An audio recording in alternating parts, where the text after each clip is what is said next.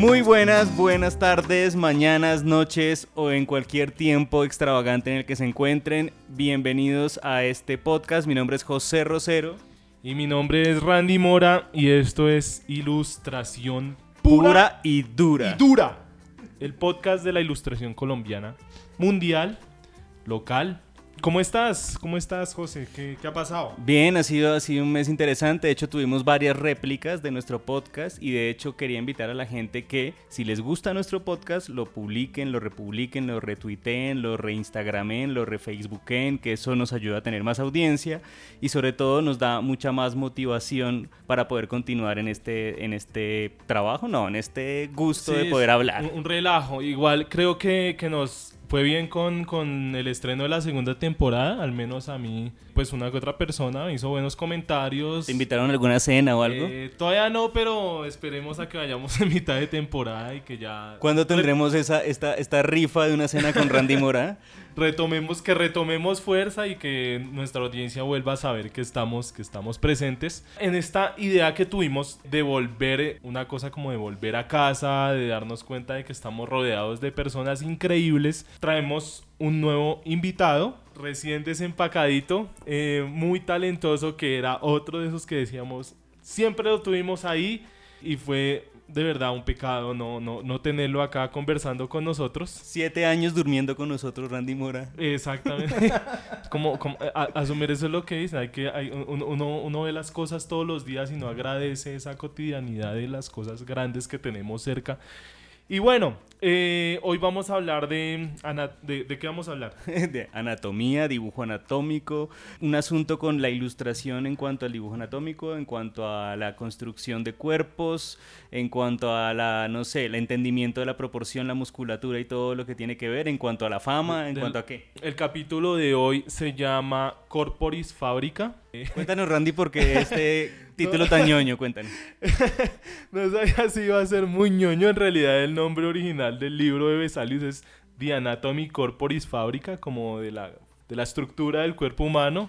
¿Quién es Vesalius, Randy? ¿Por qué trajimos a Vesalius acá? Es un médico, él es de Bruselas y más o menos en 1500 algo hizo como uno de los tratados más legendarios de medicina con dibujos que se llama The Anatomy Corporis Fabrica. En este caso el capítulo se llama Corporis Fabrica y yo me preguntaba, ¿será que suena muy ñoño? Me acordaba un poco de este capítulo de Los Simpsons en donde Lisa le pone al anuario escolar Retrospecticus que se burlan de ella y no le firman nada. Ojalá no pase eso en este capítulo. Rani, tenemos un capítulo que se llama Los Avengers de la ilustración norteamericana, o sea, sí, ya, lo que es la anticoncepción en este momento. Ya muchas chicas no van a acercarse. Todos los dates que se pierdan por eso los asumo con el pecho en alto y se va a seguir llamando Corporis Fabrica y punto. Muy bien, Randy Mora, el invitado que tenemos es Miguel Bustos. El gran Miguel Bustos. Alias Sursoif. Miguel, ¿cómo estás? ¿Cómo te ha ido? Pues yo estoy jugado de la risa ya. Total, no sé de qué va, o sea, ¿qué era esto? ¿Para qué? Nada, te trajimos vendado y acá es para ponerte, a exponerte a ti y a saber de ti, a saber todas las maravillas que has traído a través de tu trabajo, tu vida, tu experiencia, cómo estás. Suena súper inspirador, pero siento que están hablando de otra persona. A ver, somos amigos. Miguel, trajimos el que era Randy, ¿no? No, sí es el que es. Ya se irá relajando seguramente. Bueno, ¿cómo empezamos? O sea, siempre cuando traemos un invitado, yo sé, es la cosa ladrilluda, la presentación, pero digamos que es una forma de que seguramente mucha gente ya te conoce además, cercana a Casa Tinta, de las clases y demás, pero para los que no, porque mucha gente nos escucha ya en otras partes, afuera, en otras ciudades. Entonces, bueno, cuéntanos, ¿quién eres? ¿Cuál es tu background académico? Quiero que Miguel nos diga, quiero que Miguel nos cuente su background académico. Por favor, Miguel. Todo empezó. ¿Cómo todo empezó? Porque eso empieza a ser polémico. Todo Cuéntanos. empezó inclusive antes del Renacimiento, ¿no? En Pompeya ya la perspectiva aparece todavía en frescos que quedan de la época, ¿no? Entonces, académico, bachiller. Ok. Y de resto, dibujante de toda la vida, dibujante de 27 años dibujando conscientemente como con dibujo en la cabeza. Vale la pena decir que Miguel es como en este momento una representación de por qué no es tan necesario, diría yo. Bueno, tú me lo dirás, pero por qué es tan o no tan necesario estudiar en una universidad. ¿Tú qué dices, Miguel? Pues yo digo que si en algún momento me toca operar, voy a echar en lástima no haber estudiado una carrera en cirugía o en medicina, ¿no? Pero... Afortunadamente la disección en un dibujo no deja víctimas. Pero así ni mucho empezamos, reguero ¿no? de sangre. Besalio no, o sea, ¿en dónde estudió él? ¿En Oxford? No, Sí, Besalio, hermano, ahora cadáveres y aprenda. Eso es muy interesante, ¿no? Como este estudio del cuerpo, bueno, en ese momento era una cosa, un trabajo sucio, ¿no? O sea, como de, no sé, literalmente la morgue, abrir ningún tipo de, no sé, salubridad, es como el papel y literalmente ir descubriendo algo y mostrando partes que no estaban expuestas antes y ir encontrando y, no sé, es completamente una cosa visceral. Además que fíjate que pasa una cosa en un momento muy bueno, ¿no? Y la idea es como que a la vez que mucha gente estaba inventándose objetos para ver al espacio, Sí. había gente diseccionando cadáveres e inventando objetos para ver adentro. Y es curiosidad del ser humano siempre, preguntas, respuestas, por todo lado, ¿no? Y el registro que siempre hemos tenido, el registro temprano del dibujo y del dibujo anatómico y el registro de todo esto, pues siempre ha estado también a la mano de la curiosidad, de cómo yo esa curiosidad la puedo saciar investigando, dibujando, haciéndome preguntas y luego tengo que comunicar qué fue lo que descubrí. Pero a ver, yo quiero indagar un poco más ahí y es, ¿qué termina siendo como un fastidio para ti en los estudios académicos normales, si nos ponemos en esos términos, entre comillas, para que decidas simplemente no volver allá? Y sobre todo, ¿cuál ha sido el recorrido? ¿En qué universidades?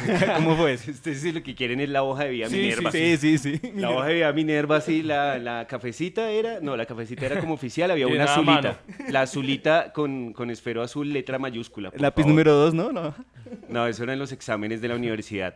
Pues yo salí del colegio, de un colegio donde desafortunadamente no había el grado de educación artística que pues uno quisiera o que esperaría que todo el mundo tuviera la oportunidad de tener. Sin embargo, el dibujo desde los 10 años, desde que empecé el bachillerato o secundaria, si están en otro continente o país. Luego, más tarde, era ir a la biblioteca Luis Ángel Arango y buscar libros de dibujo y de anatomía. Y eso como que por ese lado... Eso y en el colegio. Fue cimentando, sí, las ¿Alguna visitas. vez intercambiaste favores por dibujar cosas? Dinero.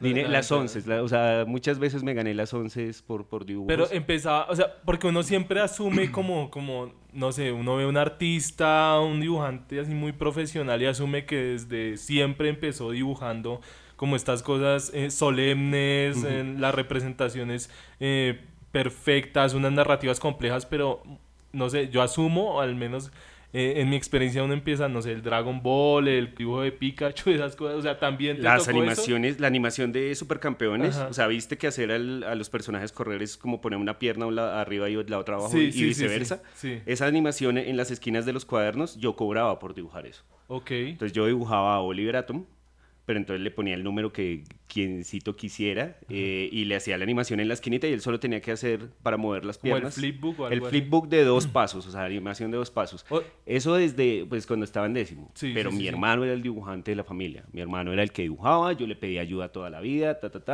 siempre hasta que yo entré al bachillerato y ahí... O sea, ¿era como inspiración para ti en ese momento? Él era el tope, Ok. tope de poderes. Ok. El tope de poderes y era muy bueno. Tu hermano. Todavía lo es, todavía Fíjate lo es. que con mi hermano pasó algo similar, Randy. Es que, bueno, Miguel es hermano menor como yo. Y siempre los hermanos mayores son como fracasados, ¿no, Randy? Bueno, ¿qué te dijera, muchacho? ¿Qué te dijera? Bueno, ya vengo, voy por una de whisky. No, no me refería a eso.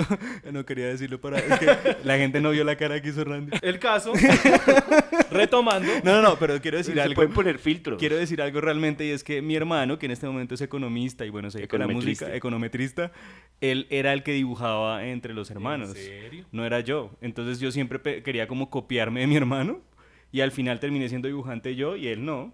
Y en tu caso fue lo mismo. ¿Y en tu caso, Randy? No, en mi caso no. No, Randy es hermano mayor. Pues es que sí, yo estaba interesado en el dibujo, pero pues no terminé dibujando. Acá coincidiendo un poco con la historia de Sursoif, no sé si nos pasó igual, a mí me interesaba la anatomía mucho cuando era pequeñito, porque inicialmente unos quieren ser astronautas, yo quería ser médico, entonces me enamoré de la medicina y del cuerpo por esos libros de anatomía con esas ilustraciones impresionantes que guardaba mi mamá. ¿Cómo fue la coyuntura ahí para empezar a interesar la anatomía ya como una cosa formal o un interés mucho más profundo? ¿Qué fue lo que hizo clic ahí? Porque ¿cómo pasa ese puente de lo que pasa en el colegio, los dibujos de anime, lo que sea, a ya este verdadero interés en el dibujo? Digamos que, o sea, la historia de mi encuentro con la anatomía también viene de infancia. Y es, mi padre tuvo un accidente muy grave cuando yo era muy pequeño y tener como tanta radiografía disponible, él ya está muy bien y todo eso, pero tanta radiografía como la imagen, ver esto fue lo que le pasó a estos huesos, estos son estos huesos, por eso tu padre no está pudiendo caminar en este momento, todo ese tipo de información que se le queda a una incrustada a edad muy temprana. Luego, alguna que otra enciclopedia que se compra para educar a los hijos, pues nos educamos con también ilustraciones maravillosas del cuerpo humano. Y luego también lo que empecé a dibujar sobre todo fueron cómics americanos. Pero, ¿no? o sea, entonces el encuentro con estos libros fue un accidente de tu padre y fue a través del aprendizaje para sanarlo a él o para entender Yo lo cuando que le pasaba. pequeñito, yo quería ser ortopedista, ¿no? Entonces, como hay que curar huesos, pero entonces huesos, y bla, bla, todo eso, uno lo olvida con los años y después como que con los años retomé diciendo como el cuerpo humano es esto que me está interesando ya sobremanera, porque en principio era la excusa de yo tengo que poder dibujar cuerpo humano para poder dibujar todas estas maravillosas escenas que se dibujan Sí. en los cómics, Sí. ¿no? El cuerpo moviéndose hacia un lado, mirando y yo pensando también, bueno, ¿de dónde saco tanta referencia? Estamos hablando de los 90s. ¿Qué cómics consumías en ese momento? O sea, Lo que se pudiese. Aquí había muy poco, algunos compañeros llegaban con cómics viejísimos de Novaro, Editorial 5 de Superman, de Batman, de Flash, súper bien dibujados, o sea, dibujantes como hay un Kurt Swan y toda esta gente que en Estados Unidos pues fue muy famosa. Aquí obviamente no se conocía mucho, o por lo menos yo tampoco tenía como un círculo de influencia que tuviera tanta, no sé, que pudiera recibir tantos cómics, ¿no? Pero entonces eran como esos poquitos que llegaron y luego hubo una bonanza de cómics a mediados de los 90s porque eran los saldos de los cómics mexicanos y llegó mucho cómic americano. Pero pues era de todo lo que se pudiese conseguir, sobre todo de DC. Me acuerdo de Linterna Verde se conseguía la lata. Se conseguía muchísimo y se conseguían como recopilaciones. Entonces no era eso lo que se podía ver. En otros casos, gente que conocía, gente que ya sabía mucho más de cómics y gente que podía tener acceso a eso, algunos profesores de pues tanto del colegio como en la universidad que ya contaban con mucho material extra. Me acuerdo mucho de un libro de David Consuegra que se llamaba Cómics Otra Visión. Ahí conocí a Moebius, conocí a Winsor McCay, ¿sí? Frank Miller, cosas que yo no había visto porque era muy limitado lo que había, o al acceso que yo tenía a eso. ¿Estamos hablando de qué edad, Miguel? Estamos hablando de 1995, no quiero decir mi edad. 1995. En 1995 empecé a dibujar. Empezaste a dibujar. O sea, Ahí tienes esa... nació el dibujante. Me he dado cuenta que ustedes dos tuvieron como un anhelo de niños muy sofisticado. Yo sí no estaba queriendo ni ser médico ni ortopedista. Porque tú estabas leyendo el Ulises de Joyce. Estaba leyendo el Ulises de Joyce, yo quería hacer... otras ambiciones. Y ya. En griego. Otras ambiciones. En irlandés. En irlandés. No, porque me acuerdo que mis aspiraciones no eran tan O sea, altas ni tan sensibles. ¿Tú no soñaste ser Oliver Atom y marcar el gol? No, yo ¿Tú no quería soñaste ser ser Seiya. Seiya? Yo quería ser Seiya, Seiya. sí. Pero es que Seiya es Sagitario, yo soy Sagitario, entonces pues yo me sentí El identificado. peinado. Lo que pasa, ¿no se dieron cuenta que Seiya siempre lo frencioneron? Sí. Eso es complicado a nivel simbólico para un niño, ¿Cómo así ¿no? que ella siempre lo frencionaron? No, Él frencionó nunca- a la chica del orfanato. Me toca repetírmela, rompecorazones. la tengo un poco difusa. Mira que me da curiosidad algo y es, hablando de los cómics, es otra forma de entender claramente el cuerpo, el movimiento. Digamos que el dibujo plano ya entorpece la cosa narrativa del cómic. Entonces, ¿cómo esto empieza a no sé, a llamar tu interés en precisamente eso, en otra forma de representación? Porque me imagino que no se trata solo de representar una expresión o un momento específico, sino son cosas mucho más complejas que involucran la corporalidad para narrar. ¿Cómo supiste en ese momento, ya estoy dibujando de verdad? ¿Y cuál fue el paso siguiente después de eso? Digamos que el recorrido de cómics también viene atravesado de una evolución también en los cómics y en cómo se ha visto, y ya lo tenemos claro porque es culturalmente masivo, ¿no? Pero digamos que en los 90 para mí hubo dos, sobre todo dibujantes, 2 o 3 dibujantes que fueron muy, muy claves para interesarme por el cómic como narración y por el cómic usando figura humana de una manera espectacular. ¿Sí? Sí. Y estoy hablando de Dave McKean, de Uf. conocidísimo Alex Ross y Travis Charest, o Charest, porque es canadiense, francés. Depende, o sea, no sé. Se escribe Charest. Ok. Travis Charest. Yo tenía 15 años cuando me llegaron de sopetón esos 3 autores, esos 3 ilustradores, ¿no? Dibujantes de cómics, artistas. Diferente. Eso me hizo pensar muchísimo porque yo pensaba el cómic como esta cosa noventera Jim Lee, Sí. que es, o sea, es genial, está muy bien, pero esta gente le puso cosas, ¿no? Le puso, pintaba en acrílico, pintaba en tintas aguadas, hacía gouache, hacía acuarela, hacía lavados, hacía la figura tridimensional, y eso fue como boom, Como quiero para- estudiar artes plásticas. Como para que la gente tenga un referente, es como Jim Lee es como esa representación un poco más tradicional de anatómicamente el superhéroe, como las formas cuadradas, el rostro perfecto. Obviamente Dave McKean vienen a hacer otra cosa completamente retorcida y que rompe un poco con esos esquemas, esas plantillas que uno pensaría que tiene un medio como ese, y no se abren una cantidad de puertas, no me imagino.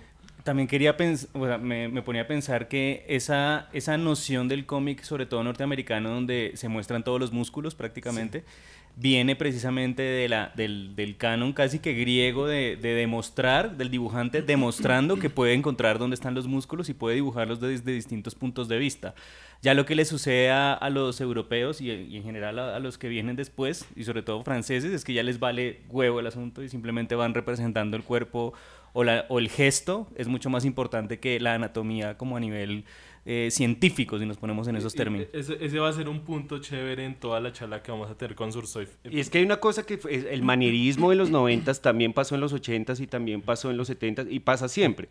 Pero entonces, si uno se da cuenta, por más manieristas o le meten más plumilla, trama, lo que sea, pues todos tienen que entender la figura humana per se, ¿sí? Es decir, tienen que tener claro qué es lo que están haciendo y representarlo a su manera, y uno tiene como todos esos ejemplos, ¿no? Sí. Y digamos que ese recorrido es súper complicado y requiere como todo el trabajo que tiene el trabajo de cómic, ¿no? Es sentarse todos los días a hacer, y con los años se va armando como lo que uno hace.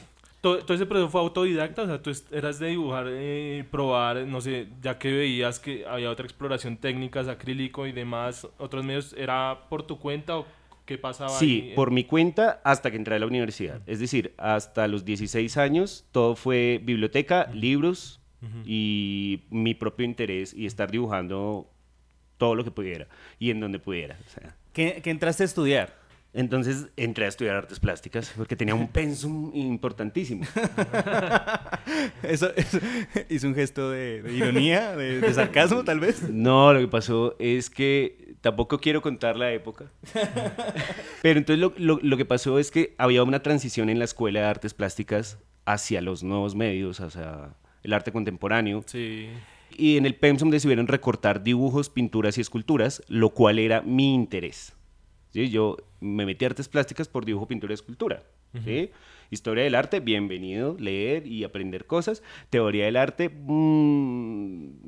ya por ahí entonces la cosa empezó a volverse un poco amargada para un personaje de 16 años que solo quiere dibujar, pintar y esculpir. Okay. ¿No? Entonces fueron 3 semestres un poco tristes. ¿Sí? Un poco tristes en el sentido de que yo sentía que producía más cuando se acababa el semestre, dibujando y pintando. Y entonces ya en el tercer semestre dije como, pues yo no me tengo por qué aguantar esto. ¿Sí? Como muchas cosas con las que no me puedo llevar y clases con las que no estoy satisfecho. Pero porque yo quería dedicarle mi vida a pintar y a dibujar. ¿Te frustraste o llegaste a pensar, de pronto esto no es para mí, o tenías claro tu Llegué objetivo? a hacer que eso no fuera para mí. Literalmente me fui a estudiar otra cosa a otra universidad. Me fui a estudiar licenciatura de lenguas modernas no, qué fuerte. en otro lado. Y allá yo estaba en cuarto semestre feliz de la pelota, pasándola muy bien, con buen promedio, todo estaba muy tranquilo.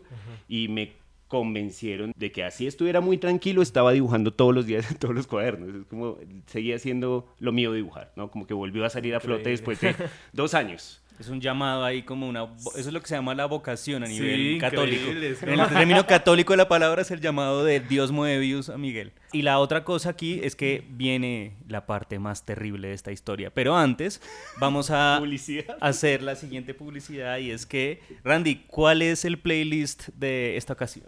El playlist para hoy es canciones que hablan del cuerpo, que no son reggaetón necesariamente porque la ponemos muy fácil. Canciones que hablen del cuerpo que no sea reggaetón. Ojo, al menos desde Randy Mora, no tengo nada en contra del reggaetón. Me lo bailo, me lo seguiré bailando, pero pues la ponemos muy fácil. Yo la verdad es que no escucho reggaetón por las letras. O sea, para mí Randy es perfecto, con lo único, excepción de que le guste esa mierda. Respeto tu opinión, inserte emoji de manito rezando. El playlist, bueno, organización, orden. Como el tamal, con huevo. Hoy inicia el playlist Sursoy, entonces danos tu primera canción. Uy, espere. Randy, Lánzala. Randy tratando de controlarnos, pero es No, que no, esto Randy está- nunca nos ha podido controlar, o sea, ni a Miguel ni a mí. Y no hay trago, entonces más Mi canción, berraco. mi canción es una canción de 6 horas, Ajá. donde se toca...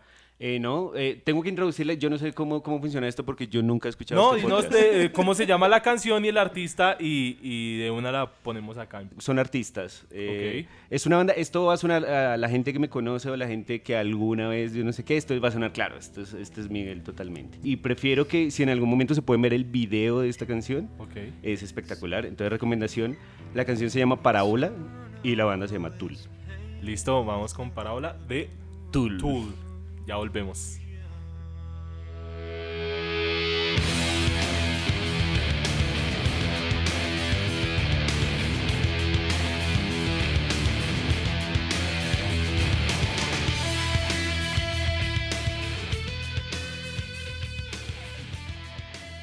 Estamos de vuelta después de haber escuchado Tool, que es una música que ha inundado esta casa por mucho tiempo, una música progresiva, industrial. ¿Qué puede decirse de Tool, Miguel? Puede decirse de Tool que mucha gente se queda en el sonido y no escucha lo que está diciendo el señor. Que Con de eso mucha se gente trata. te está refiriendo a mí, Miguel Bustos. Esa música metálica, bájele a esa bulla. El anciano ¿Por qué Abraham no- Simpson peleando contra ¿Por la qué no abuela. pone el bolero de Ravel? No hablemos de los Simpson que Carolina Sanín se pone brava. Sí, no, es... Miguel, una cosita antes de continuar al siguiente tema. Un saludo a Carolina. Un saludo a Carolina Sanín A todas las Carolinas y a todas también. las Carolinas. Sí, sí. ¿En qué momento decidiste que ya no más universidad? Tuvo que ver con dos personas, un amigo de esa época que se metió a estudiar diseño gráfico porque ese era su sueño, Jorgito Peña, y mi novia de esa época que me dijo como, men, estás perdiendo el tiempo haciendo esto, vete a dibujar. Esto me parece importante porque primero, no todo el mundo está diseñado para estudiar en una universidad, no porque sea bruto o algo, Miguel no lo aparenta, sino porque a veces la enseñanza demasiado plural de la universidad desvía muchas mentes. Para mí esa es mi forma de pensar y eso que yo estoy graduado, pues. Y lo otro que también me he fijado, también dando clases y demás, es que a veces no siempre la educación en general va como a favor del mejoramiento del talento y de la motivación del estudiante. Entonces, es muy raro, en el caso de Miguel y también en el caso tuyo, Randy, pero es muy raro que siendo tan jóvenes decidan o por situaciones externas ya no continuar las carreras universitarias, que es lo que le pide la sociedad usualmente, ¿no? Entonces esto me parece muy importante señalarlo acá, porque ustedes dos, amados, bachilleres académicos. son bachilleres académicos. Escuché clap. Eso.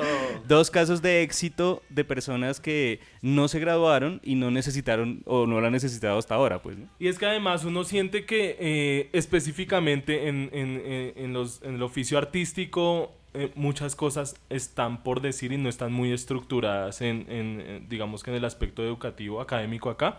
Entonces siempre se mueve todo por lo tradicional, ilustración y todos estos temas son como apéndices del diseño, son espacios como Casatinta a los que se han dedicado como a fortalecer y hacer una carrera ahorita, si quieres hacerle publicidad al ciclo de ilustración, que de verdad le han dado el lugar que se merece a este tipo de prácticas. Entonces, Igual lo que pasa también, o sea, no es decir como no es necesaria la academia, porque la academia, y yo he pasado tiempo en la Claro. academia, yo no tengo títulos, Claro. eso es muy diferente. Porque sí estuve en la universidad, volví a estudiar diseño gráfico y en diseño gráfico me encontré no solamente con personas muy valiosas, tanto profesional como personalmente, sino que también personalmente me sentí muy en la libertad de decidir qué era lo que yo quería hacer y qué clases quería tomar, muchas de ellas, y a cuáles realmente pues me aburrieron y me terminaron por estar aburrido y no cumplir ciertos requisitos, pues no terminé una carrera. Pero aprendizaje en la academia, un montón. Y además yo creo que no puedes desechar ni de las cosas que aprendiste en lenguas y las otras cosas que estudiaste, porque de todo saca uno. Es que uno se da cuenta que de verdad ningún conocimiento se desecha. Algo va a hacer eco en algún momento con lo que estás haciendo ahora. Por supuesto, es que además también en gráfico me encontré clases de dibujo anatómico que no tuve en artes plásticas y que no sé cuándo las pude haber tenido.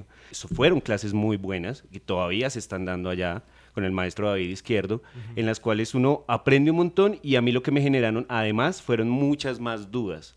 Okay. Y es a través de esas dudas y de seguir pensándolo y de teniendo ahí como esas preguntitas siempre en la cabeza, que años más tarde yo empecé a responderlas, a tratar de buscar cómo responderlas y decir como estoy muy consciente de que se puede llegar a cierto tipo de ser autodidacta, pero uno no puede negar que se para en hombros de gigantes y de gente que ya estudió esto hace mucho tiempo y que lo va a seguir haciendo porque no vamos a llegar a un común acuerdo. Total, y ahí coincidimos en que definitivamente la academia, y al menos en el caso de nosotros, pasa a ser es un detonante. Lo que uno se da cuenta es que ya el camino se lo arma uno mismo, pero eso hubiera sido imposible, hacer esas preguntas, lo que tú dices, establecer esas dudas sin haber tenido como ese empujoncito que da definitivamente la academia y que de ninguna manera estamos obviando acá porque es fundamental. Te quería hacer como 2 preguntas compuestas en una, y es, ¿cómo conecta todo esto que ya empiezas a hacer tu carrera por tu cuenta para llegar a la docencia, que es como tu área más importante de ejercicio del dibujo, y cómo el ser docente altera tu proceso, como tu mirada hacia el dibujo? Porque me imagino que una cosa es cómo lo experimentaste mientras aprendías, mientras estudiabas el cuerpo, y luego el venir a enseñar eso. ¿Cómo llegaste ahí? ¿Cómo cambió la experiencia en ese sentido, la mirada? Eso es como Rápido y Furioso cuando le pegaban al botón. Okay. Porque hay un montón de información. Para los que no hemos visto Rápido y Furioso, ¿me pueden explicar el referente? Yo me vi las 2 primeras. Ahí te pongo el link de Te lo resumo. Sí, no me voy a poner a explicarle en el podcast. No me lo distraigas. Si ya Te lo resumo, hizo la tarea y lo hizo muy bien. De eso estoy hablando, ¿no? Entonces la cosa es que uno se encuentra con otras preguntas. Hablando en lenguaje de dibujo, hay líneas y hay partes del cuerpo que uno da por sentadas porque las ha dibujado muchas veces. Pero cuando te llega alguien que nunca ha dibujado eso, ¿tú cómo le explicas? Entonces es eso, es como repensar el dibujo y no solamente repensarlo desde donde yo lo hago, sino también cómo poder hacerle a más personas entender mucho más fácil, como con las respuestas mucho más elaboradas, cómo dibujar, ¿no? Sí.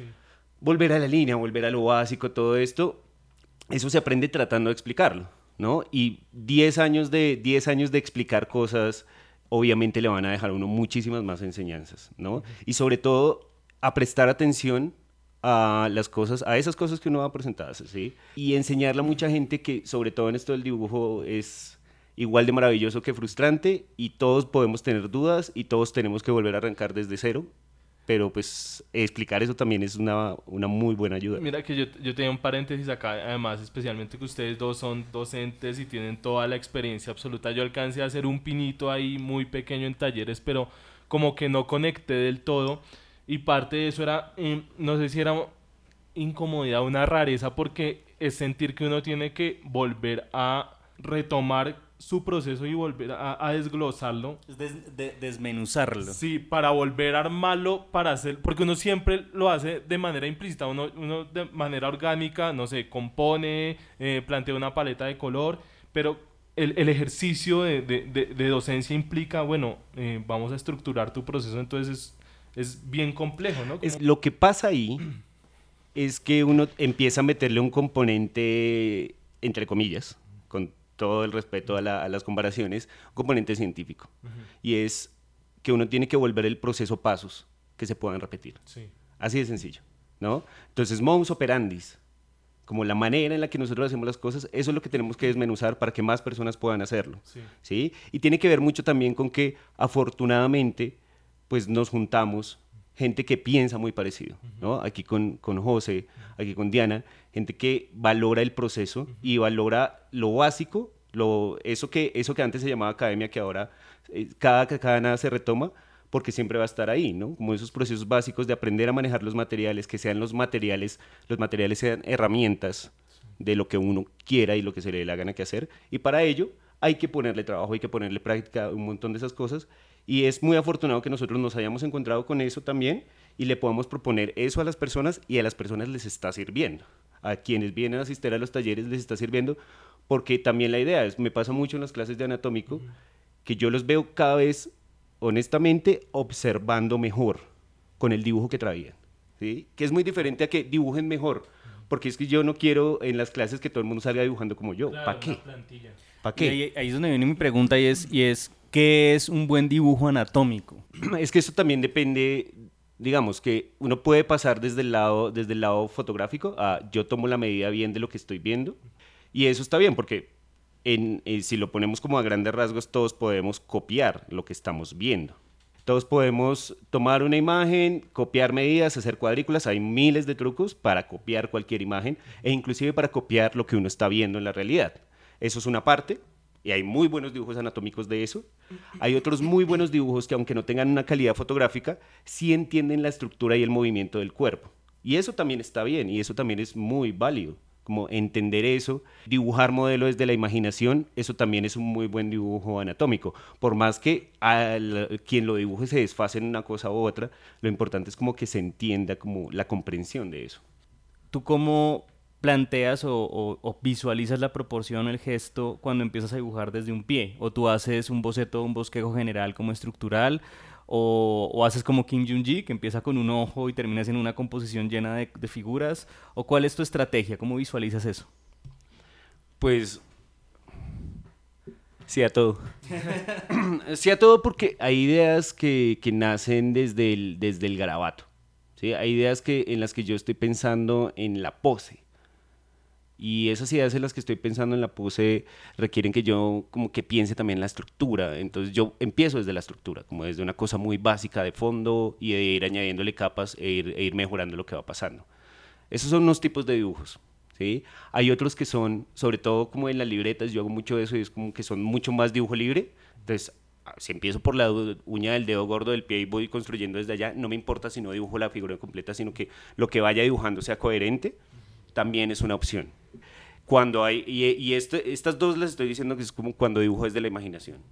Cuando tengo un modelo, sí tiendo a escoger alguna parte del cuerpo, y ese va a ser como mis medidas de referente, ¿no? O escojo el rostro, o escojo una pierna, o un brazo, o una mano, y uno empieza por ahí, empieza a construir todo a partir de ese punto de anclaje, tomando medidas o no, ¿sí? Dependiendo del tiempo que tenga. Porque pues si hay un dibujo en el que voy a tener tiempo de tomar medidas, pues tomo medidas.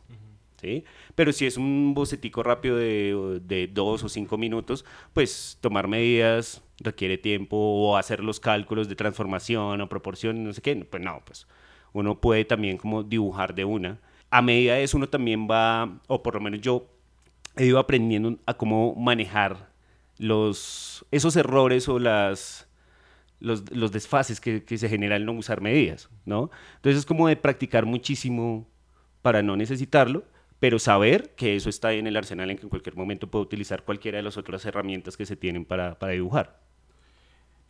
Teniendo en cuenta que tu dibujo pues busca ser conscientemente bien estructurado, que se muestren pues las proporciones y demás, y bueno, que después de alguna manera tienes los has como vuelto un poco más orgánicos, etcétera.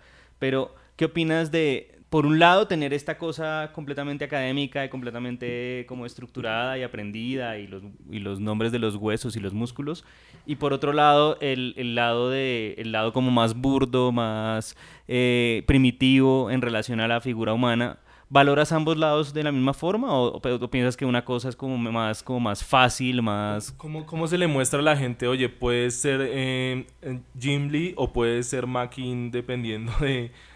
respetando las comparaciones, dependiendo del proceso que lleves. ¿Cómo se transmite eso más o menos? Pues lo que pasa es que a mí me pasa, y no solamente con el dibujo o con el dibujo anatómico, sino como que en todos los aspectos de la vida, yo en este momento lo que siento es que hay que ver el lado bueno. Entonces, Digamos que experiencias o experimentaciones que tienen que llevar hacia el expresionismo, pues están bien, ¿sí? Y si son inherentes a lo que la persona, el autor quiera comunicar, es totalmente válido, ¿cierto? Y hay sorpresas de gente que pareciera, como a primer vistazo, que son dibujantes muy básicos, pero que hay cosas en las que demuestran que hay un conocimiento ahí también de profundo. Y también yo estoy muy consciente de que el anatómico y ese perfeccionismo no es para todo el mundo. En cuanto a tiempo y en cuanto a que, seamos honestos, ya creo que hemos visto todo, ¿sí? Y hemos visto y creo que todos somos conscientes del cuerpo humano todo el tiempo y de las técnicas que se pueden llegar a cometer con el cuerpo humano. Y está muy bien, que no quiere decir que hasta ahí llegue, ¿sí? Hay muchas más posibilidades hacia un lado y hacia el otro.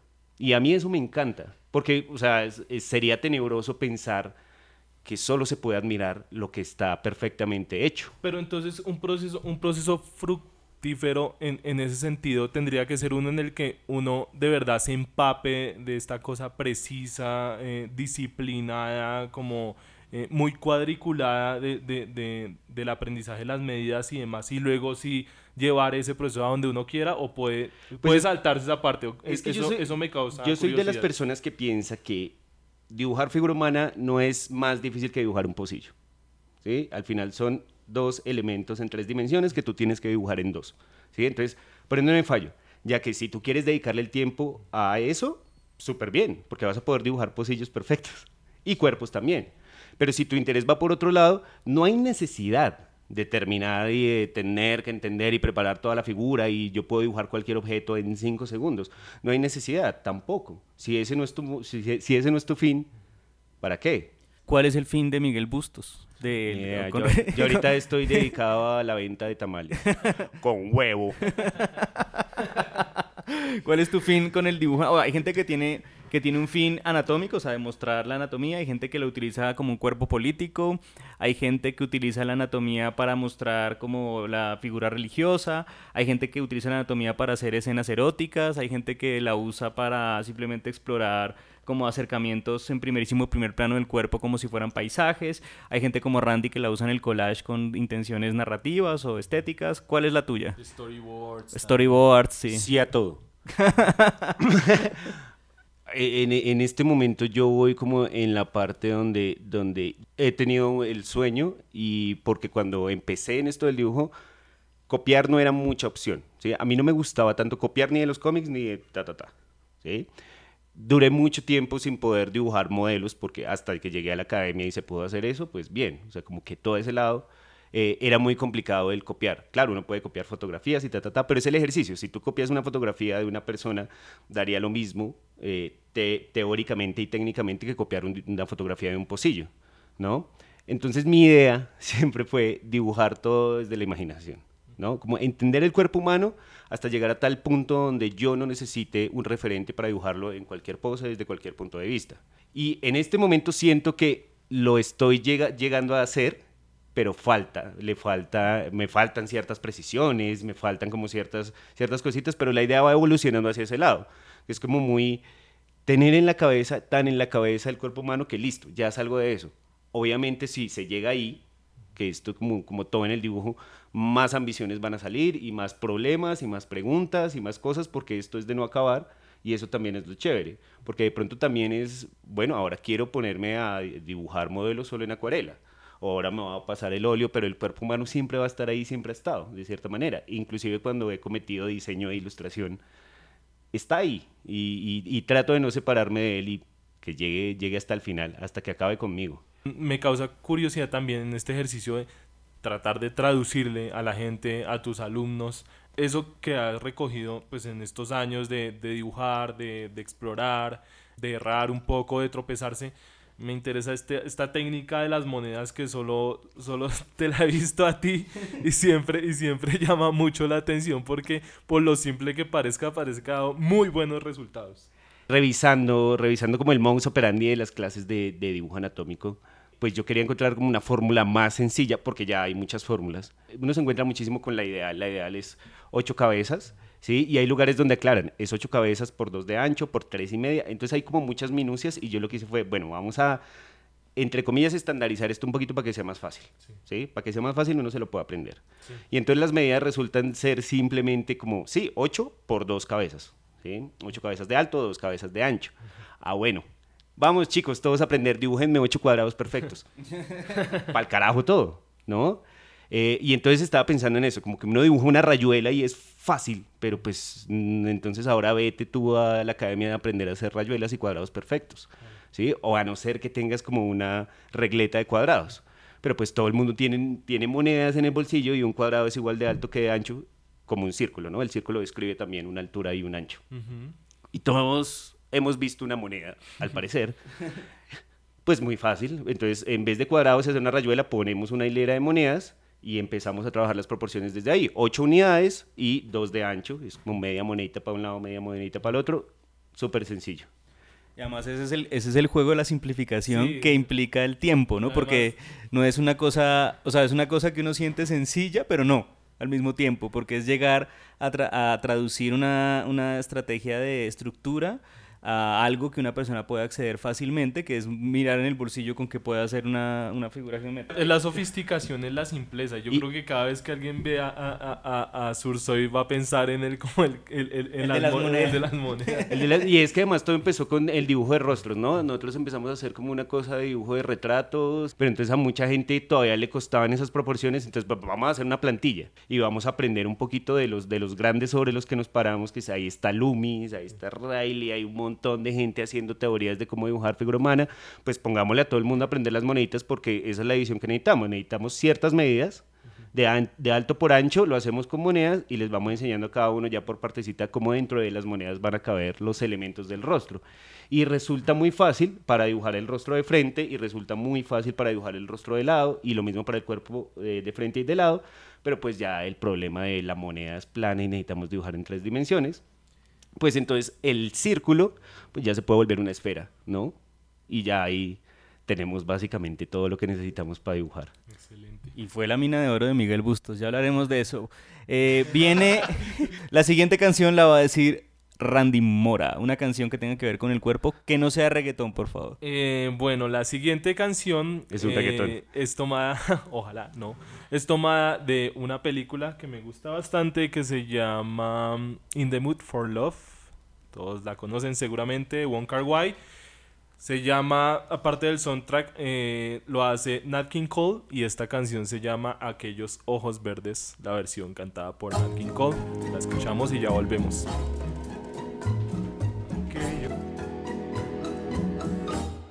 Aquellos ojos verdes de mirada serena dejaron en mi alma. In the Mood for Love es como una de las películas como icónicas que les recomiendo mucho que vean, que encuentren y que invite a esa persona que siempre quiso invitar porque no van a arrepentirse. Por favor, le dicen a Te lo resumo que me haga el favor. No, esa Miguel Yo estoy muy ocupado viendo Desperate Housewives. ¿Saben qué es muy gracioso ver en Te lo resumo? La de 50 sombras de Grey. El resumen es buenísimo, es buenísimo. Estoy desconectado de eso de Te lo resumo, pero ya lo han nombrado tanto que voy a verlo por curiosidad. Hay cosas que él en serio se vio para que nosotros no tuviéramos que sufrir. Okay, muy bien. Sí. Y háblanos de cómo entran las redes a tu carrera para darle nueva dimensión a tu proceso como docente y también como dibujante. Cuéntanos de Twitch, cuéntanos de Doméstica, de las clases en línea, mejor dicho, danos un panorama completo. Lo que pasa es que en los últimos años, bueno, no, desde siempre yo he tenido como la curiosidad de que la curiosidad y la intención, que el dibujo no sea solamente eso que uno ve ya terminado, la obra firmada, el dibujo firmado, pasa uno los ojos y ya está. Y también hay como un movimiento muy bueno acerca del dibujo en vivo, ¿no? El dibujo como performance, ¿sí? Y el buen dibujo no solo es quitarse o untarse de carboncillo y no, pues buen dibujo entre comillas, ¿no? Una cosa más intencional, como que la intención sea dibujar una canica, pues voy a dibujar una canica en vivo. Y digamos que eso me ha llamado la atención desde hace varios años. Hay plataformas, o sea, yo he tratado de dibujar como en Twitch, dibujando en la mesa de dibujo, dibujando desde el iPad o cosas así, lo mismo pasa en YouTube, como viendo también dónde puede ser más cómoda esa transición o ese paso, que ya muchos están haciendo y ya están súper acomodados, porque uno tiene ejemplos, ¿no? Uno tiene ejemplos de Kim Jong-gi que graba todo súper bien y después arman un video, al principio hacen simplemente time-lapse, vemos ahorita a Nicolás Uribe pintando en vivo con toda, se pone la 10 súper bien, vemos mucha gente en Twitch, sobre todo artistas digitales que simplemente conectan la pantalla y se puede dibujar. Esto no es desde la pandemia, esto es desde antes. Esto es desde antes porque igual, o sea, desde antes yo estaba pensando en eso y estaba pensando en como, pues yo tengo una guitarra, ¿qué pasa si le amarro un carboncillo a la cabeza de la guitarra y voy tocando mientras voy dibujando en un papel que está en la pared? Y es supremamente difícil, pero con las moneditas. Pues si uno tiene el plano de las moneditas, se vuelve muy fácil como dibujar, ¿no? Entonces, ese tipo de curiosidades va como bifurcando y sumando y se vuelve a encontrar como la intención de que las redes y el streaming y que las personas estén conscientes no solamente de lo que es el dibujo terminado, sino lo que conlleva, las horas de trabajo que lleva un dibujo, porque también el time-lapse o los videos acelerados han hecho el daño de pensar que dibujar es rápido, claro, ¿no? Entonces también como concientizar a las personas de eso y también sin jefes, por así decirlo. Es como, este es un momento donde las personas están creando mucho contenido, ¿sí? Y no voy a calificar sus contenidos, pero lo están haciendo desde su responsabilidad y lo están haciendo desde sus intenciones, sus ganas y sus gustos. Y eso genera muchísima empatía. Y genera muchas ganas también, porque digamos, o sea, si los pelados quieren ser youtubers, pues pongámosles otros temas en YouTube de los que puedan hacer cosas. Pongámoslos a hacer manualidades. Que haga ya un youtuber de origami, están pintando en óleo, están haciendo escultura. Todo esto también son posibilidades. Y además, la comunicación, que es algo que nosotros tenemos, ya no solo por dibujantes, porque no lo hacemos como terapia de dibujar y guardar los dibujos, sino mostramos las cosas, enseñamos lo que hacemos, ¿no? La comunicación es importante. Entre más redes haya, más posibilidades, pues podemos generar más de este tipo de información. Ahorita que mencionas esto, ¿tú tienes como algún enlace o que podamos invitar a la gente acá de Ilustración Pura y Dura que visiten, no sé, en YouTube o live streams que tú hagas o algún material de ese tipo que podamos ver? Básicamente buscar Sursoif en Google te bota Instagram, Facebook, que es casi lo mismo, YouTube, el canal de Twitch y cosas así que son como muy esporádicas también. Ahí están los timelapse y demás. Timelapse, sí, puedes ver ahí. Todo, o sea, como videos organizados. En el canal de YouTube, por supuesto, también encuentras música. Entonces, como que es simplemente hacer cosas. Es como el Guasón, yo solo hago cosas. Sí. Y las botamos ahí y ya está. Afortunadamente es como, no es tan difícil. O sea, yo no estoy negando que haya personas que no tengan cómo hacerlo en cuestión de tiempo, en cuestión de organización o lo que sea. Pero, o sea, no es nada complejo y todos podríamos hacerlo y a medida que todos podamos hacer como este tipo de cosas, pues mejor.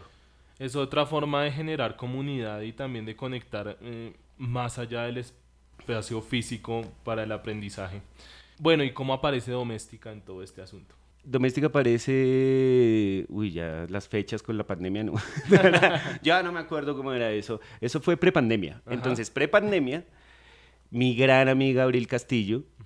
Abril, te amamos, te queremos, linda, divina, hermosa. Güera, te tengo guardadas las empanadas. Creo que ya se dañaron. Y de hecho aprovechamos para recomendar su libro buenísimo que se llama Tarantela, para que lo busquen. Se puede encontrar aquí en Colombia. Si tienen preguntas de cómo conseguirlo, nos pueden escribir. Y que también le mando un saludo a Santiago Solís, Montes de Oca. No, Abril es una persona importante. Entonces, ¿cómo entra ella acá a la historia? Abril, como en el primer congreso, José y Diana trajeron a Abril. Sí. La importaron desde México y pues nos hicimos amigos. Cuando ella volvió en 2015, no voy a contar toda la historia, pero ella volvió en 2015 y yo estaba trabajando en el manual de dibujo de la cabeza. Este cuento de las moneditas y las proporciones todavía no estaba tan evolucionado como luego se llevó a evolucionar preciso justo antes del curso de doméstica, ¿no? Entonces, en 2015 ya había un manual que yo tenía, de hecho se vendieron unas cuantas copias aquí en Casa Tinta, los que las tengan, es como... son únicas, se hicieron muy pocas copias con todo el amor. Ese era Omnes Vultus. Omnes Vultus, Ok. que es como el nombre de este podcast. El nombre de este podcast. Como el Retrospecticus. Omnes Vultus. Creática. Omnes Vultus, que significa todas las caras. Entonces era como hacer un manual de las proporciones donde uno simplemente lo que hace es como cambiar la forma de los elementos y genera diferentes rostros. Entonces ella se llevó una de esas copias porque ella le iba a hacer corrección de estilo, íbamos a trabajar en una publicación, o sea, de hecho está como ahí en tela, como de una publicación más grande, un manual mucho más grande que contenga todo, pero pues en cabeza ya se demoraron un montón. Fue coincidencia que ella llegara cuando tú estabas produciendo ese Ella manual. vino para un congreso de los que arman esta gentuza. Sí. Sí, que le llenan la casa, lo ponen a uno a madrugar, ir a corferias, o sea, no, Cuando le diga. es terrible. Muy pronto, buenas noticias. Entonces la cosa fue como, ella vino para el congreso y yo pues tenía eso, igual como nos la pasábamos juntos, ella se quedó en mi casa en esa época, entonces nos la pasábamos echando chistes y hablando de eso y como obviamente a ver si Miguel me puede enseñar a dibujar un rostro y lo logró con el manual y ella se fue para su país, obviamente, porque se iba a quedar aquí en Colombia. Entonces, un par de años después, en su país, le ofrecieron trabajo como curadora de cursos de doméstica, porque ella es muy buena. O sea, ella además de ser ilustradora, también es editora, también es escritora, también es güera, también es genial, también lo lleva a uno a buenos sitios de mezcal. Sí. Entonces, es como abrirles la más, como no le van a contratar en un sitio de estos. Sí. Y ella me escribió de una. Miguel, ¿te acuerdas de tu curso? ¿Te acuerdas de tu manual? Entonces, ¿te animarías a hacer un curso de figura humana? Pues charlémoslo, listo. Y ya hay mis dos amigos rockstars que están acá, ya estaban como, creo que ya habían grabado inclusive, Además- el curso de doméstica acá en Bogotá. Sí, yo creo que ya habíamos estado, no, sí, estábamos ya grabándolos o ya los habíamos grabado y era como, bueno, va toda la casa, va toda la casa. No, Sí. y además entendiendo que es la plataforma como de aprendizaje en línea más grande ahorita, está en muchos países. Tenemos traducción en muchos idiomas y pueden revisar la página web, Pero, está en francés, pero la alemán. diferencia acá en la historia de los tres es lo arrollador que fue. Que Miguel explotó en esta vaina de doméstica. O sea, viendo ahorita, con un poco de envidia, 72.110 alumnos va a su curso de dibujo anatómico para principiantes.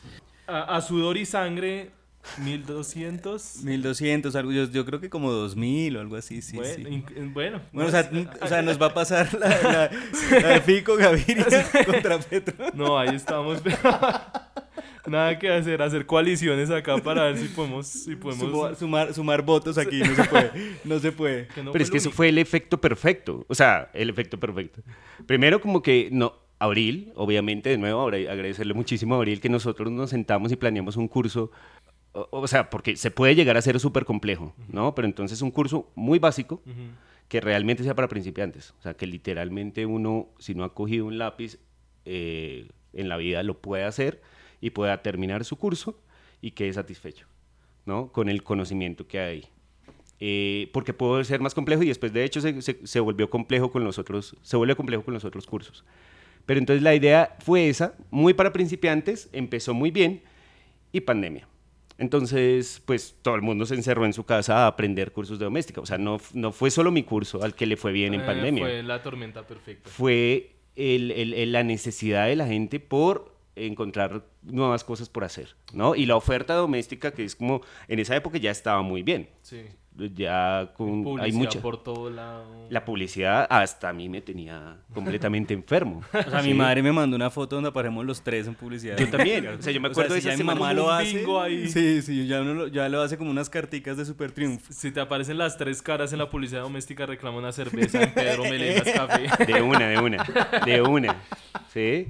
Se vale para el combo de los tres, se vale para si salen los dos cursos de José. Si ven a Randy en Instagram y Facebook al tiempo Gin Tonic, pues, Ajá. les doy la palabra. Eso, pues. pantallazo y go.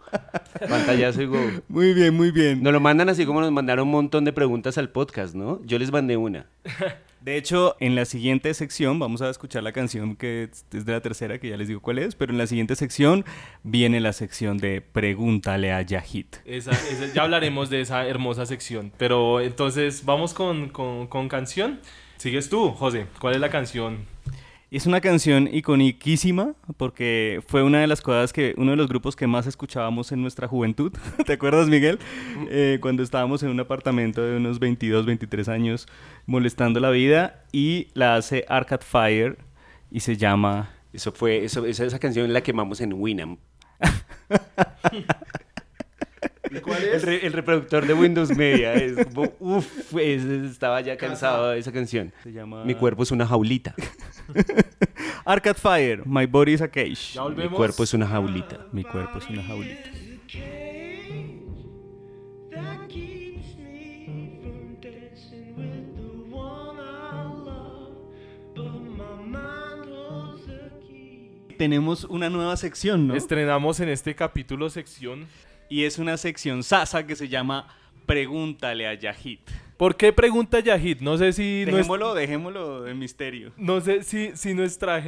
No, yo sí quiero contar. Bueno, No sé si hágale. nuestra audiencia se acuerda, pero en los 90s, por ahí en el noticiero CMI había un programa llamado Pregunta Yamid, que se transmitía creo que en Canal A, Canal 1. Entonces, O sea, Randy es muy vintage para tener ese tipo de cosas en la cabeza. Yo ni me acordaba de esa sección. esta es nuestra sección. Mi nombre es Randy Yahid, entonces esto se llama Pregunta Yahid. No es solo Pregunta Yahid, pueden preguntarle a José, pero pues suena más cool Pregunta Yahid Que pregúntale a José. Sí, no. Horrible. De hecho, les recomiendo que si tienen cualquier tipo de pregunta que tenga que ver con ilustración o de la vida íntima de Randy, pueden mandarla al WhatsApp más 57 si están por fuera de Colombia, 315 40 23 850. A ese número pueden enviarnos su pregunta y nosotros vamos a verla en este momento acá. Hicimos un poquito algo mal porque la gente no la grabó, la idea es que la graben como Sí. voice note y pues nosotros vamos a poner la grabación, evidentemente, pero en esta ocasión son preguntas escritas. Listo. Y la primera pregunta, Randy, es: si todos estamos aquí por Randy, ¿por qué José sigue en el podcast? Porque esto es una dictadura. No, pues lo que yo siento es que el podcast, la idea es que sea un mix entre la ñoñada y el recreo. A mí me gusta hacer más... Yo soy el ñoño. A mí me gusta hacer más el recreo, entonces a la gente le gusta más esa parte de la experiencia académica. Entonces, no, yo feliz, yo les doy recreo, comida chatarra, el refrigerio, el banano, El banano, el jugo de guayaba. con chuspa, tranquilos, va a seguir. Esto va a ser un equilibrio, no va a ser solo ñoñada. Bueno, la persona también dice, es broma, evidentemente. Gracias por decir es broma. Hay otra persona que pregunta. Bueno, y tenemos otra pregunta. La segunda es: ¿cómo ingresar al mundo de la ilustración sin tener formación profesional en el mundo gráfico? ¿Existen becas? Pues de lo que acabamos de hablar con Miguel, de hecho, tiene mucho que ver con esta pregunta, porque justamente Miguel no es necesariamente una persona que haya terminado sus estudios profesionales y se ha encontrado obviamente con un montón de posibilidades y sobre todo con una apertura enorme a sus ideas. Y hay que también tener claro que el mundo de la ilustración es amplísimo, ¿no, Randy? Completamente. Y bueno, formas de entrar hay muchísimas. Unas dependen más de la suerte que otras, pero siempre lamentablemente, o no sé si afortunadamente, va a ser un componente fundamental la suerte. Pero siempre estar ahí pendiente, o sea, lo que ya saben, al menos yo lo que hacía, mirar las revistas en el Carulla, en la tienda, anotar los nombres de los directores de arte, mover mi portafolio, Behance. Behance, por ejemplo, ahorita es por el que yo más muevo mi portafolio, donde más llega trabajo, o sea... Y les quiero decir, escuchen el capítulo número 2 de la primera temporada de Supervivencia. Ilustración Pura y Dura, que se llama Supervivencia, que explicamos esto muy, muy en detalle. Todo desmenuzado, tarifas, la forma de presentar el portafolio, etcétera. Y una cosa que te quiero decir respecto a las becas es que tienes el 100% de posibilidades de ganártelas si haces una buena aplicación. Entonces, busca becas que estén interesadas, que les guste o que vaya mucho con tu línea gráfica, intención conceptual y también visual. y seguramente con una aplicación buena te la ganarías. Yo conozco un montón de gente que se ha ganado becas para estudiar en el exterior que tienen que ver con ilustración y lo han hecho precisamente solo por aplicar, no necesariamente con un trabajo así como que rompe la historia de la ilustración en dos, ¿no? Justamente una beca de enseñanzas para aprender. Por eso si tienes un buen trabajo como base, funciona. Y la tercera pregunta, que creo que conviene mucho para que Randy no la responda, es: si entregué mi imagen y luego los diseñadores la intervinieron y la dañaron y la publicaron, ¿qué puedo hacer? Uf, ¿Por qué? ¿Por qué me hacen eso en este momento? Es complicado. Yo tuve una experiencia así, no voy a dar detalles, en la que uno, a pesar de los años, puede nuevamente seguir cayendo en ese tipo de trampas del propio negocio, especialmente como yo trabajo en branding, en publicidad, eso se da mucho, la transformación de la imagen, que le hacen flip, que le cambian el color, que la transforman. Se la entregan al practicante que está tomando un Manhattan y está medio oído. Está un viernes que es un coctelito. Está la gente allá atrás bailando y el tipo, marica, tengo que mandar esta impresión y le pone en blanco y negro. Exactamente, con su camiseta de Chapulín Colorado, el muy uniformado, nuestro querido, no mentira, no es para acá estigmatizar a los gráficos ni nada. Hacemos parte de un mismo oficio. Pero lo que sí yo te recomendaría, al menos si trabajas de manera comercial, es, yo sé que a veces parecen cosas obvias en el contrato y que uno dice, sentí que escribí, que aclaré todo, hay cosas que parecen tontas, pero que es mejor ponerlas por escrito y entre esos debería estar. Claramente tú, cuando acuerdas una venta de una imagen a un producto, a una marca, haces una venta de derechos. Dependiendo del monto, esos derechos son limitados o son mucho más permisivos para el nivel de explotación de la imagen. Independientemente de eso, si tú no quieres, o bueno, si está implícito que la imagen se va a transformar, pues eso es otra cosa. Tú vendes la imagen fragmentada o lo que sea, o aclaran eso y tú ya sabes que la van a despedazar y bueno, todo bien, eso está desde el principio. Pero si eso no está claro y tú quieres presentar una ilustración que aparezca tal y cual como la concebiste en términos de composición, de color, conceptuales, eso se aclara en el contrato. Es decir, que se aclara que la transformación de la imagen solo se puede dar para adaptarla a diferentes medios, dependiendo si la quieren para material impreso o para web, pero que la composición en sí misma no se va a poder alterar, ni en su parte cromática, ni en su esencia conceptual, ni en términos de composición. Si uno aclara ese tipo de detalles que uno asumiría están dentro de la buena fe del contrato, dice, bueno, si me llamaron a mí por mi trabajo y por mi portafolio, yo asumo que van a querer que mi estilo sea el que se vea reflejado al final de la campaña. Eso no pasa muchas veces, más de las que uno quisiera. Entonces es bueno sí aclarar todo. La clave es el contrato, eso no es otro idioma, uno puede hacerlo de la manera más coloquial del mundo, pero que quede escrito es lo importante. Con esto cerramos nuestra sección de Pregúntale a Yahid. Y bueno, antes de cerrarla, sí aclararle a la gente para que sea más amena la conversación, que manden al teléfono que acaba de dar José una nota de voz para que escuchemos sus hermosas voces y no seamos nosotros acá en un monólogo. Porque yo estoy escuchando a Randy desde hace más de 10 años eso y ya eso puede aburre. ser un poco... Sí, aburre. Bienvenido a la pospandemia.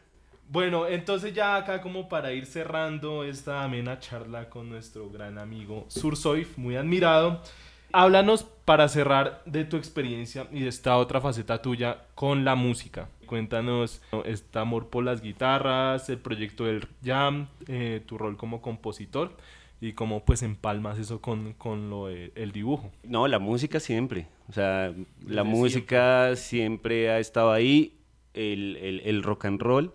Yo tengo que reconocer que mi ignorancia en términos de la música es mucho mayor que mi conocimiento.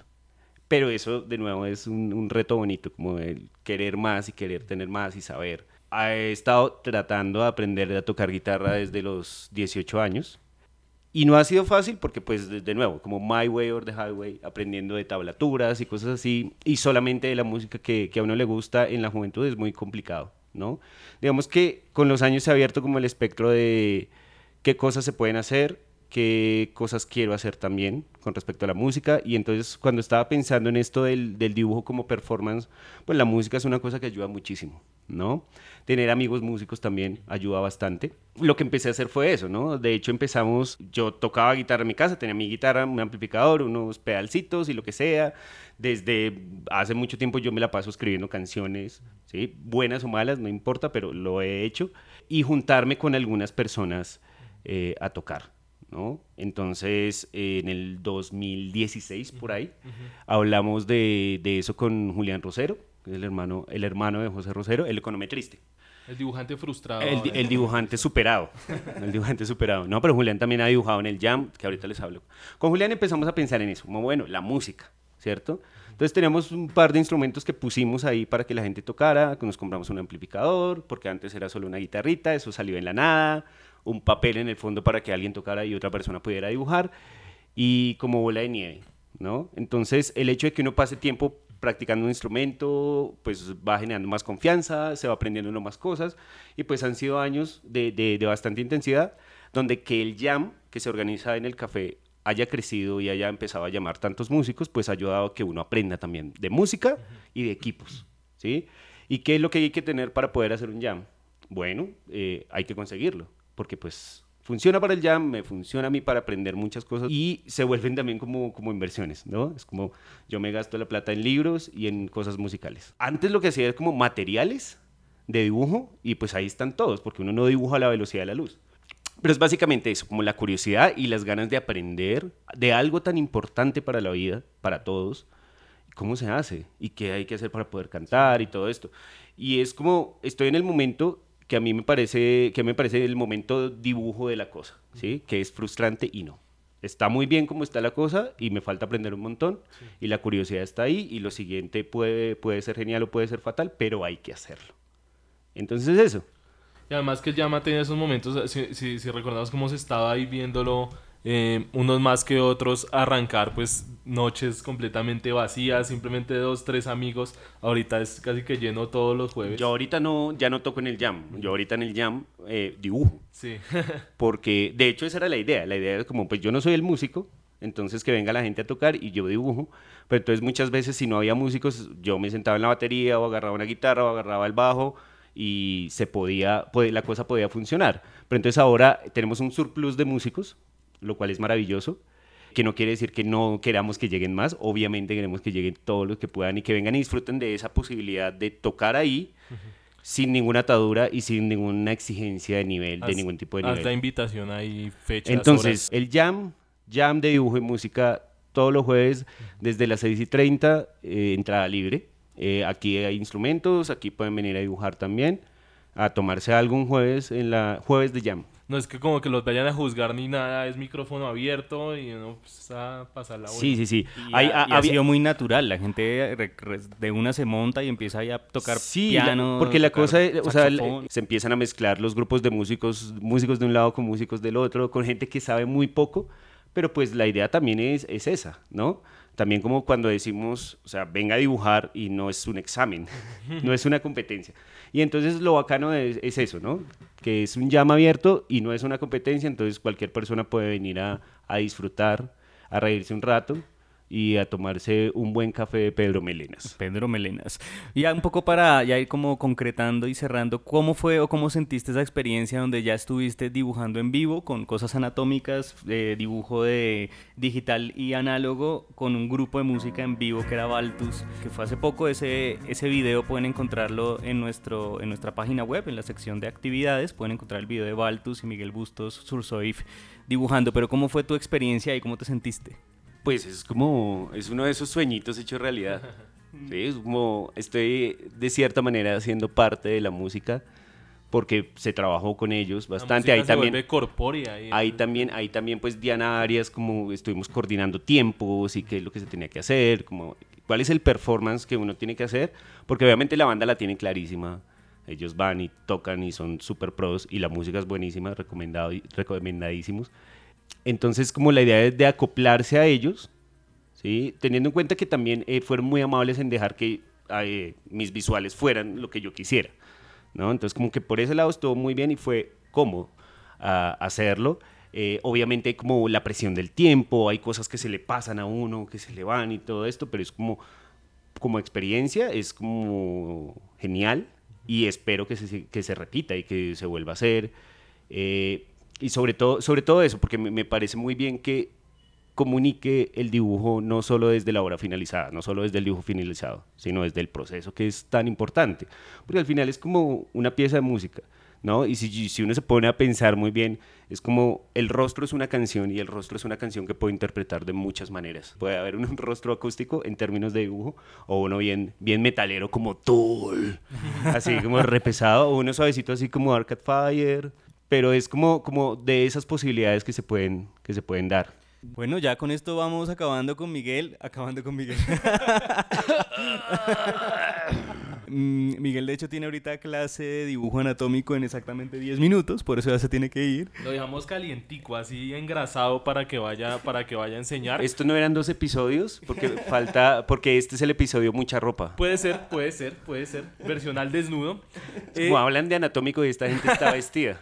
Pues nada, estamos agradecidos, felices de estar aquí. Por fin, de verdad, una disculpa sincera por habernos demorado tanto en esta deuda histórica que teníamos. Yo pasaba a mi estudio, que siempre queda al lado, y escuchaba grabaciones y risas. Afuera decía recording y siempre era otra persona o un micrófono y no era yo. Por favor, le puedes meter ahí como música... Música triste. No, ¿sabes qué? Métele ahí Maggot Brain. Maggot Brain ahí va. Miguel, ante todo, muchas gracias por lo que nos acabas de contar. Muy provechoso, de hecho, para nosotros escucharlo y seguramente para las personas que lo escucharán más adelante. Y nada, nos vamos con canción. ¿Cuál es la última propuesta para el playlist de esta tarde? Vamos a volver en forma de jugadores de Mario Kart. Excelente. Vamos a pedir, ¿cuántos likes pedimos si hacemos un video de nosotros jugando Mario Kart? Yo no me atrevería a hacer eso. Con Diana Arias. Yo sí, voy. Con Diana Arias y más gente, hágale. Voy con todo. Igual esto lo van a editar, o sea, no hay ningún problema. Mi segunda canción, para que sigamos en la línea así bien Tool y Darks, se llama Macarena. Pues, dale a tu cuerpo alegría, Macarena, y nos veremos en una próxima oportunidad y se los agradezco, muchachos. Qué sancocho el que fue hoy, ¿no? O sea, Tool, Nat King Cole, Arcade Fire y Macarena. Y Macarena. De estos señores que no me acuerdo cómo. Los yo no sé qué. Ellos. Bueno, Randy, esto fue el segundo capítulo de la segunda temporada de Ilustración Pura y Dura. El podcast de la ilustración colombiana y mundial. Les agradecemos mucho todo, muchas gracias, nos veremos una próxima. Chao. Chao. Allí también.